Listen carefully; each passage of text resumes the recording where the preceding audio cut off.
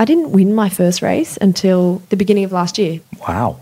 And that was 7 years after you started? Yep. It takes years of refinement to make it happen. And then everything has to come together on the day. It's not the most rewarding profession. And that's why you need to take the little wins and the little gains and embrace the relationships along the way and the journey, because the podiums are few and far between. So what do the little wins look like?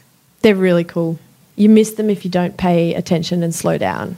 You know, for example, yesterday I had a beautiful picnic with some family and friends over at Coogee, and I brought a jersey for my two best friends. Their little girls are about to start school. They're 4.5. And I gave them each an Orica jersey. Oh, wow. And a little hat and a bottle. And they were unstoppable the rest of the afternoon. They wore them, and one of them even wanted to wear it to bed last night. You know, little things like that, being a role model to young girls, that's huge.